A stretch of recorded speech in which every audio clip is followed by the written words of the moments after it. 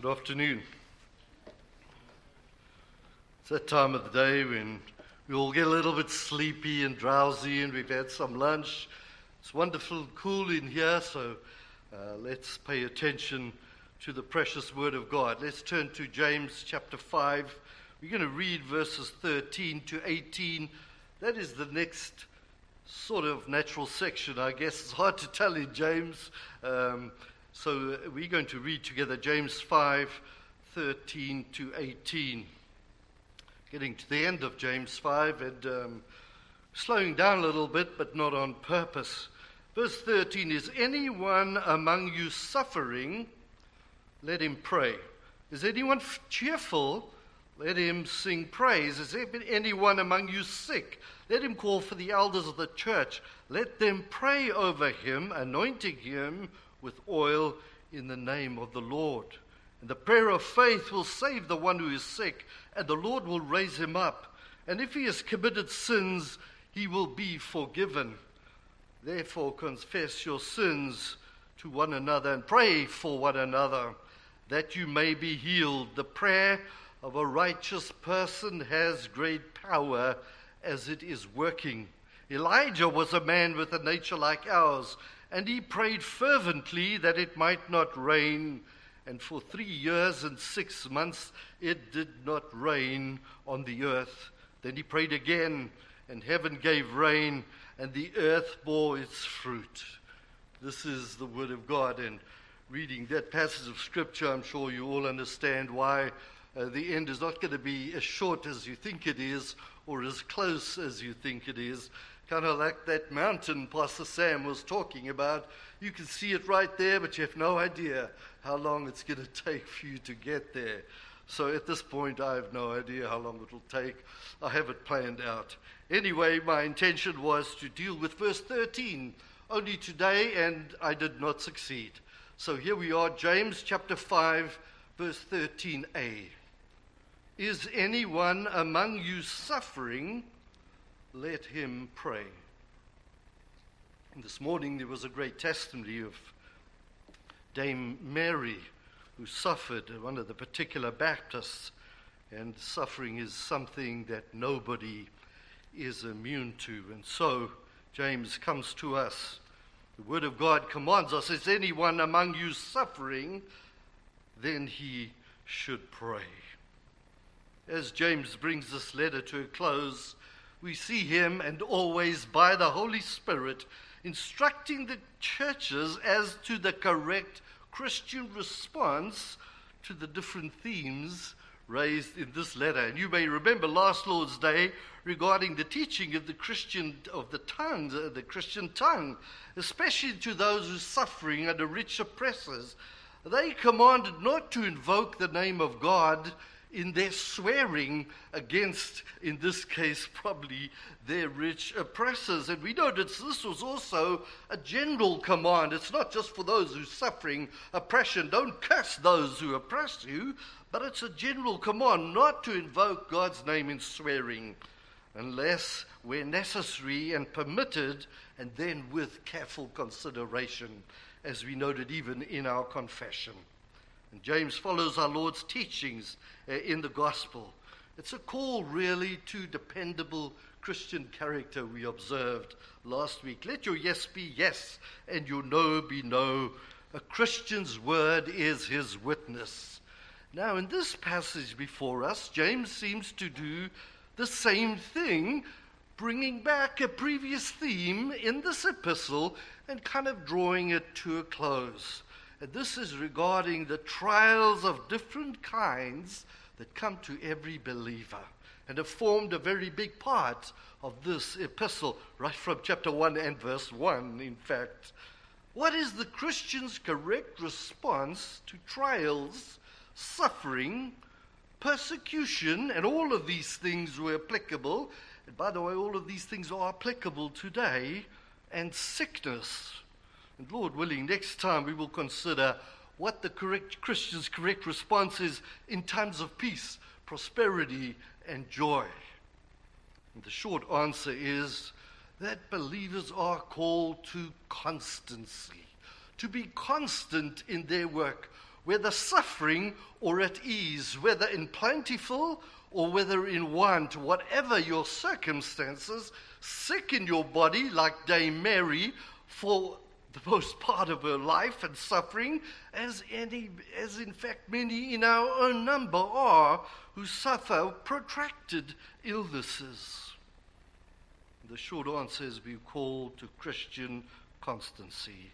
Even as our walk on this earth, we may be exposed to the full spectrum of human experience, from intense suffering, from persecution, and even death, as some martyrs were, and we are not excluded from that, depending how long you live, depending what happens. Even in this great free country, we could face persecution, or our children, or our grandchildren, and even death for our faith in Christ, as well as the blessed and prosperous and peaceful seasons God graciously gives to his people. The Christian is to be constant in these.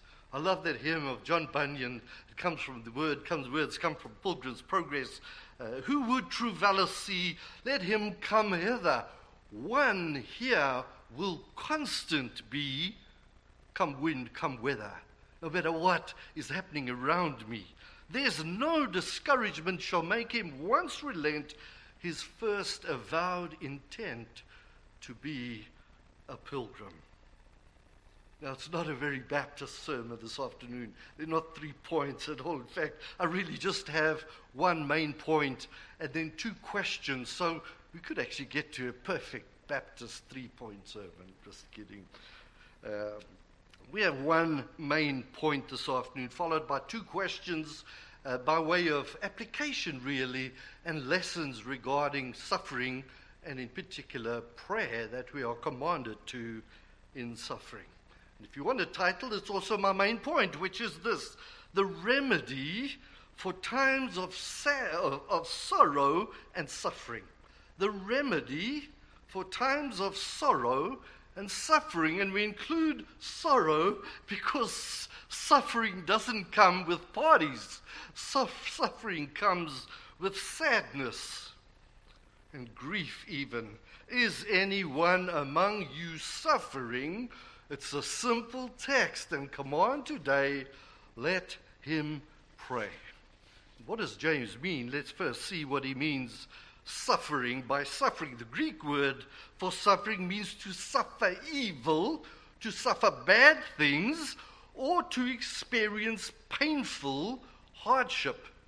And then the Greek lexicon, or one of them, says it's not only to suffer, but to endure trials, hardships, troubles, and to be afflicted.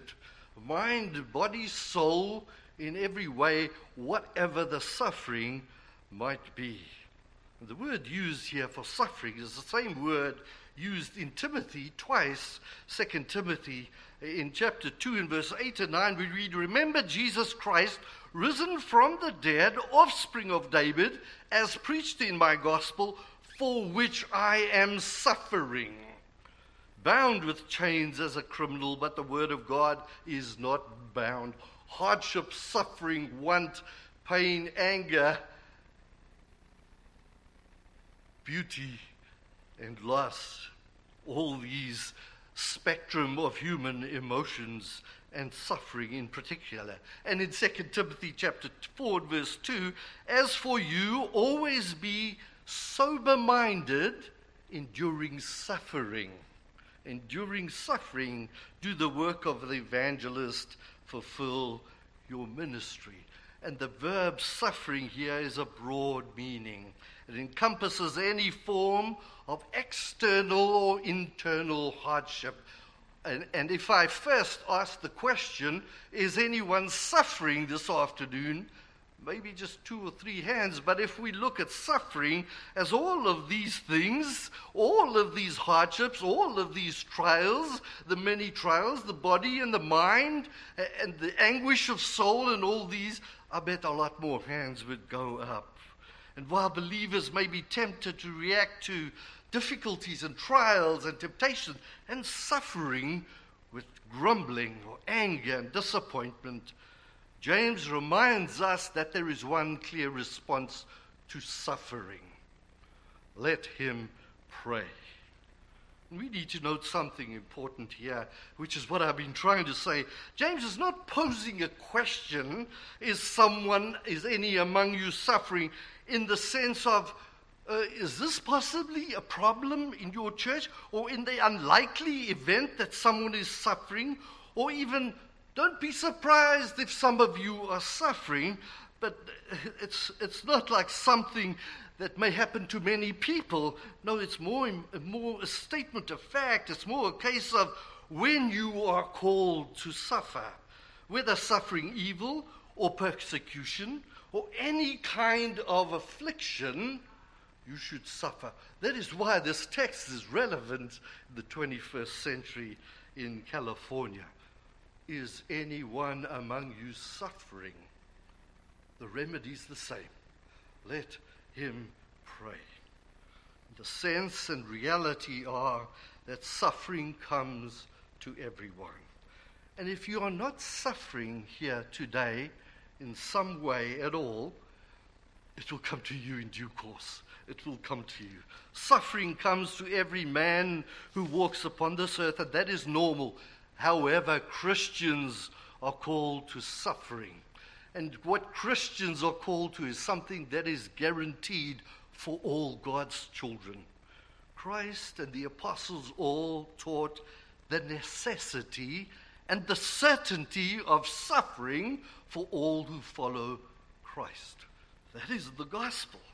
We, in fact, will suffer more on this earth than the lawless man and the man who has no time for God in many cases.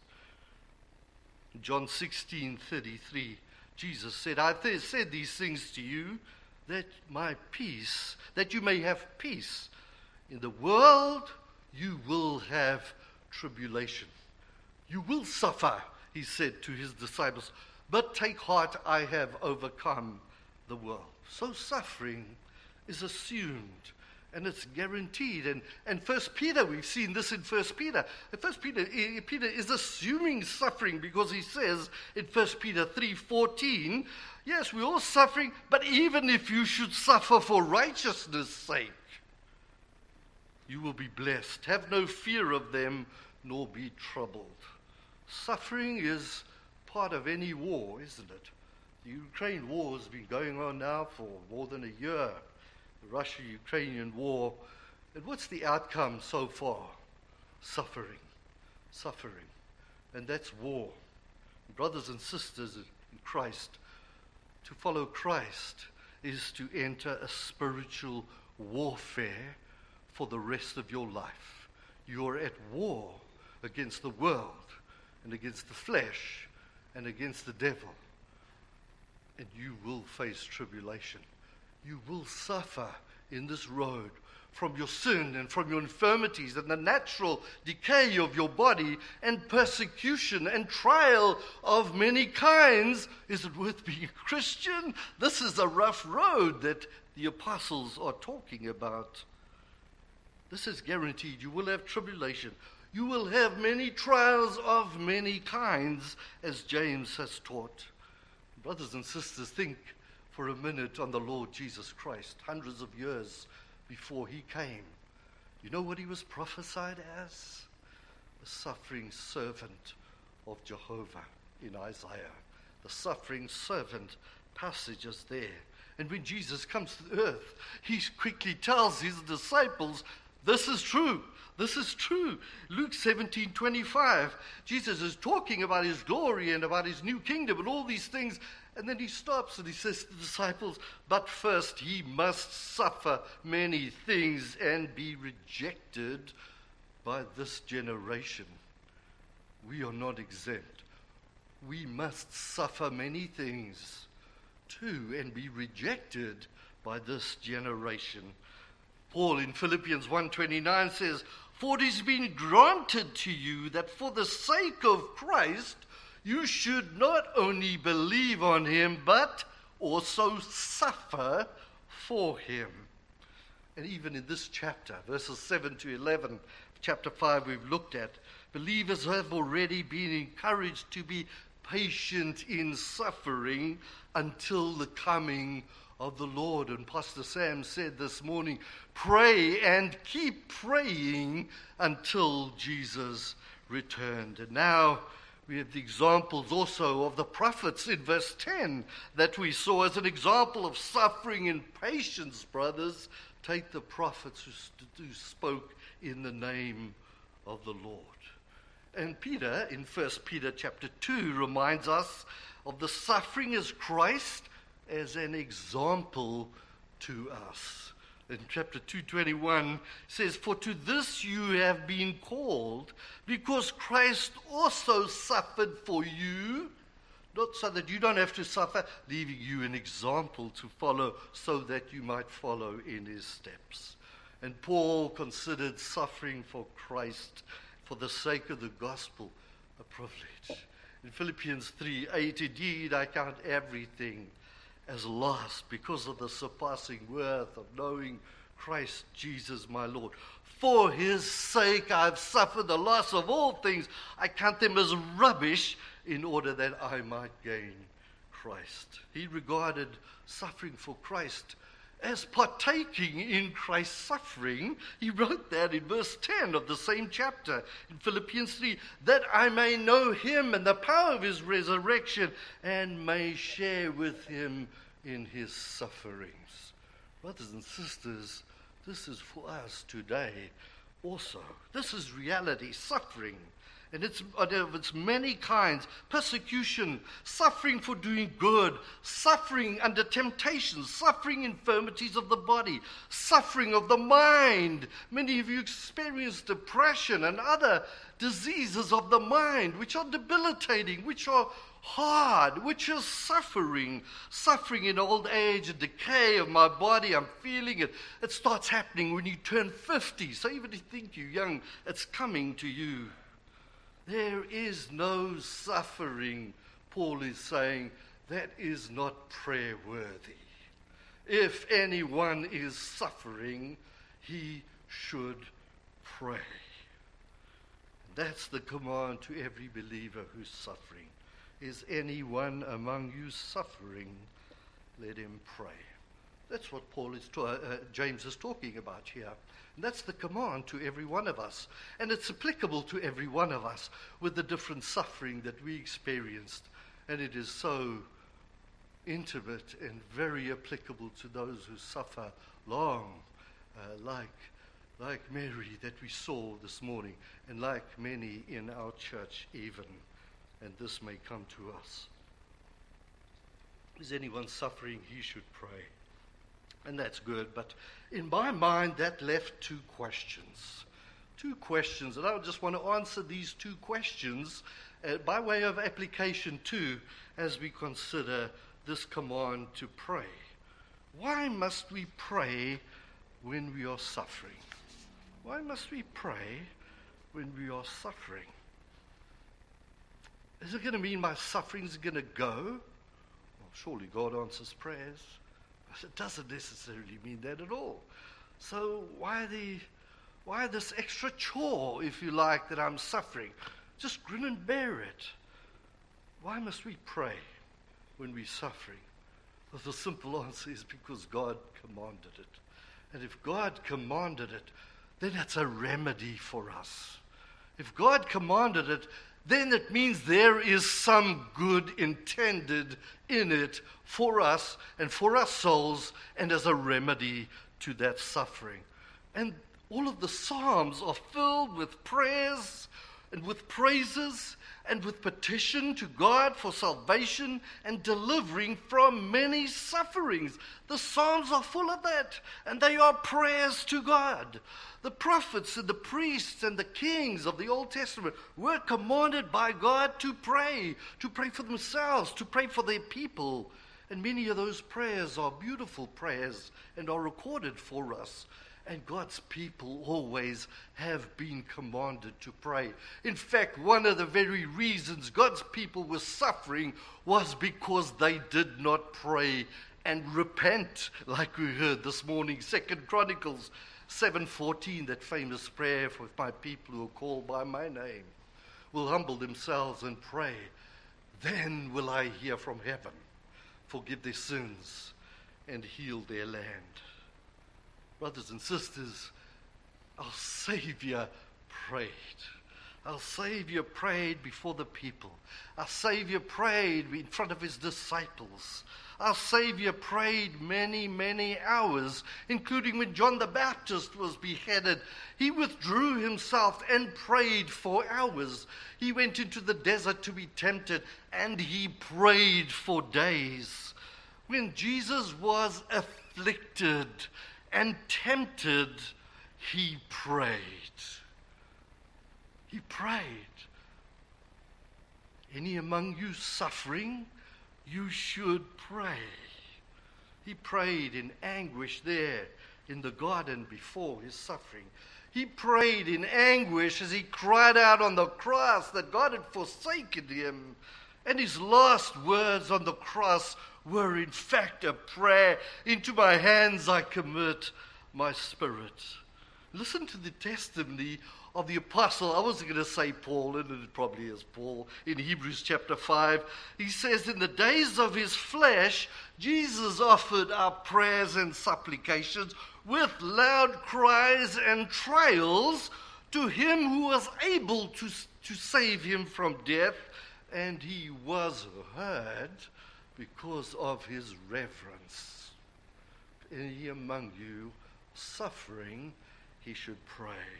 Brothers and sisters, we are to pray when we are suffering because God hears us. When we pray to him with reverence, and there is encouragement and there is help at the throne of grace in our time of need. And then we should pray. And guess what?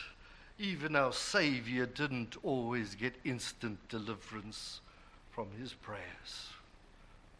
He didn't. So the help is not necessarily that your infirmity will be removed or the trial will be taken care of, but there is help and protection, what Christ experienced on the cross. There is a strengthening of our faith as we commit our suffering to him in prayer. And at last, if not in this life, in the life to come, when Christ comes again, that suffering will finally be removed forever. No more crying, no more pain, no more tears for all eternity. That's why we need to pray. God commands it. That's why we need to pray, because it is for our good and for our help and for our protection and for the strengthening of our faith. It is a means of grace for us to pray here in the church. Pray without ceasing. Pray on every occasion. Do not be anxious about anything, says Philippians, because that will bring peace in the pain if you pray, and calm in the storm. If you pray when you're suffering, it will keep your heart and your mind in Christ Jesus. You recognize the passage? Do not be anxious about anything, but in everything, by prayer and supplication, with thanksgiving, let your requests be made known to God, and the peace of God, which passes all understanding, will keep your heart and mind in Christ Jesus in your suffering, in your trials of many kinds, and even in your sin as you come to him and you pray for forgiveness because of the suffering of your own sin. Our prayers are not going to take away all our afflictions and sufferings. Probably not. In some cases, yes. And if we are delivered from a suffering, believe me, it's just to prepare us for the next trial of many kinds that Christ will bring to us. All these things, whatever we experience, whatever hardship, whatever trial, whatever infirmity, whatever pain, whatever sorrow, whatever anxious thoughts in our mind, whatever the cause of your suffering, they come from the hand of God. They are for our good, and they are for his glory. And they will remain for a season until the Lord sees fit to remove them. And only in glory will we be free from all affliction and pain and suffering forever. And the last reason why we have to pray and why we ought to pray, and why we are commanded to pray is this: because we have a high priest at the Father's hand who ever lives to intercede for us. Jesus is literally standing. He is on standby, as it is, for the prayers of the saints. The priests of the Old Testament had to intercede on their behalf, and then intercede with sacrifices on behalf of the people, mediators between God and man. Christ is the perfect high priest and mediator of his people. And get this, when Christ was the Son of Man, he offered prayers for himself. But Jesus stands at the Father's throne, no longer offering any prayers for himself, because he's been restored to the glory he had before the world began. All his prayers were answered. He was delivered. His soul was delivered from death as he died and took sin, our sin, upon himself and suffered the death of that sin. My friends, this is more reason to pray. Jesus is standing in. The golden bowl of incense is there, and Jesus is standing by at the Father's right hand. You know what's in the bowl? The prayers of the saints. The prayers of the saints are an incense, a sweet-smelling incense before God. That is why we should pray. And Christ hears our prayers. And God hears our prayers. And he answers our prayers for Christ's sake, because he is the great mediator, the great high priest of his people. That is why we must pray when we are suffering and sorrowful. And some people have asked me this very question: why must I pray if there's no relief? I don't know if I can make it to wait for eternity. But there is help and there is relief even in our suffering when we pray. So we must pray if we are suffering. Now, the next question is also a very important question. What should we pray for when we are suffering? And we're coming to the end, and this is the final point of application, really. There are many requests and prayers and desires that we set before God in prayer. And this is right, because Philippians teaches us in everything, silly things and anxious things in your heart and mind, bring them to the Lord in prayer. Jesus says, cast your cares upon me because I care for you. Do not be anxious about anything, but prayer and supplication. Present all your requests to God. At the same time, the scriptures teach us in 1 John chapter 5 specifically, when we pray, when we are taught to pray according to God's will. And by praying according to the known will of God, John says, gives us a level of confidence that our prayers will be answered. Listen to the verse, 1 John 5, 14, 15. This is the confidence that we have toward him, that if we ask anything according to his will, he hears us. And we know that he hears us in whatever we ask. We know that we have the requests required of him. And young people, teenagers, I bet you're going to come to me and say, how must I ask? What can I ask that I can be guaranteed that my parents will say yes to me? Well, if only it were that way. But this is teaching us something. This is teaching us, as we know very well, we pray for things that sometimes are selfish, and the Lord forgives us for reverent and honest prayers. And we pray for things that we really have no idea.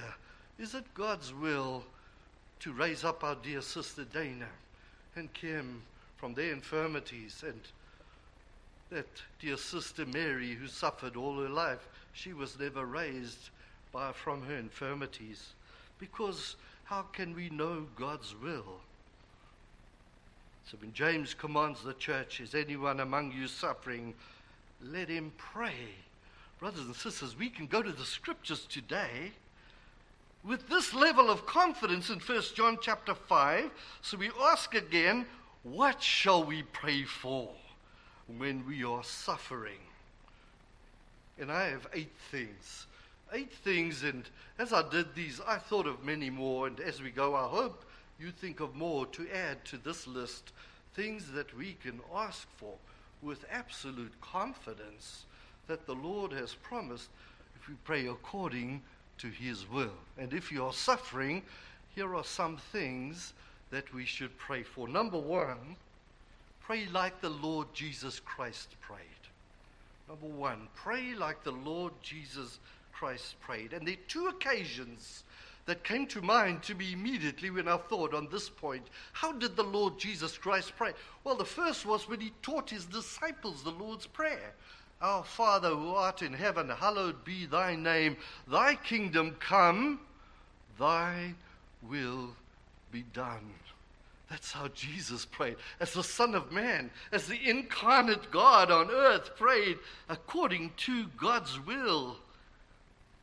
And the second is that Christ himself prayed in this manner. And again, I want to take you back to the prayer in the Garden of Gethsemane. Christ, I don't know if you noticed that in the passage, fell on his face.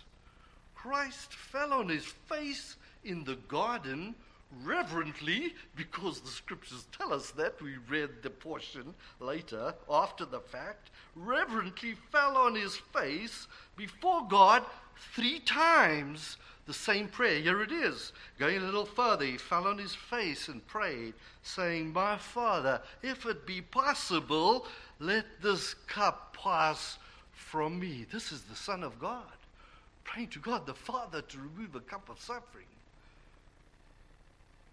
Not as I will, but your will be done.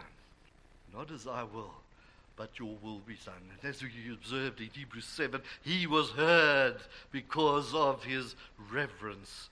That is how the Son of Man prayed, with great reverence, and that the Father's holy will would be done. Lord, surely this is the best for me. Surely it is best for me that I can serve my family and my church. I cannot do this with this infirmity. Nevertheless, not my will, but your will be done. The second one, we can pray with great confidence. How do we pray when we are suffering and filled with sorrow? Pray that you will have the mind to rejoice in your suffering. That's why I included in the heading sorrow and suffering. Count it all joy, we studied in the beginning of this book, when you meet trials of various kinds. Yes, rejoice. Rejoice in the Lord always, and in each and every circumstance. Rejoice, for you know the testing of your faith produces steadfastness. Let steadfastness have its full effect, that you may be perfect and complete, not lacking in anything. We're not crazy people. I love suffering, afflict me. No, but we suffer and we're sorrowful, and it's difficult, and the trial is hard. But I can rejoice in my soul. I am patient. In my soul, I'm settled. In my soul, my faith is in God. And I rejoice because of the effect that this trial is going to have on me. The Lord Jesus Christ is preparing me for eternity. And it's the knowledge of the purpose of God in the suffering that causes us to rejoice. The testing of our faith produces steadfastness. Therefore, we can rejoice even in tribulation and affliction. And in 5 and verse 11 of James, we studied earlier, behold, we consider those blessed who remain steadfast, the prophets. You have heard of the steadfastness of Job and have seen the purpose of the Lord, that he is compassionate and merciful. Pray that you will have the mind to rejoice in your sufferings. Number 3, pray that you might count your sufferings a privilege. There is some suffering that is a special kind of suffering, and it is those who have suffered for Christ. If you read Revelation, there's a special place and special honor for those whose blood was spilt for the sake of the gospel, for those who suffered because of the gospel. And yes, we do suffer, and we can suffer for the sake of Christ when we are rejected, when we are scorned, when we are mocked, when we are passed over for increases and promotions and different trials and difficulties that come because of our faith, count it a privilege when we suffer for Christ. That special kind of suffering that many experience down through the years. Philippians 1:29, it has been granted to you for the sake of Christ, not only to believe on him, but also to suffer for his sake. 2 Corinthians 2 and verse 10, for the sake of Christ then, says Paul, I am content with weaknesses, insults, hardships, persecution, calamities, for when I am weak, then I am strong. It's a privilege to suffer for the Lord Jesus Christ. Number 4, pray that you will know that you suffer with Christ and one another.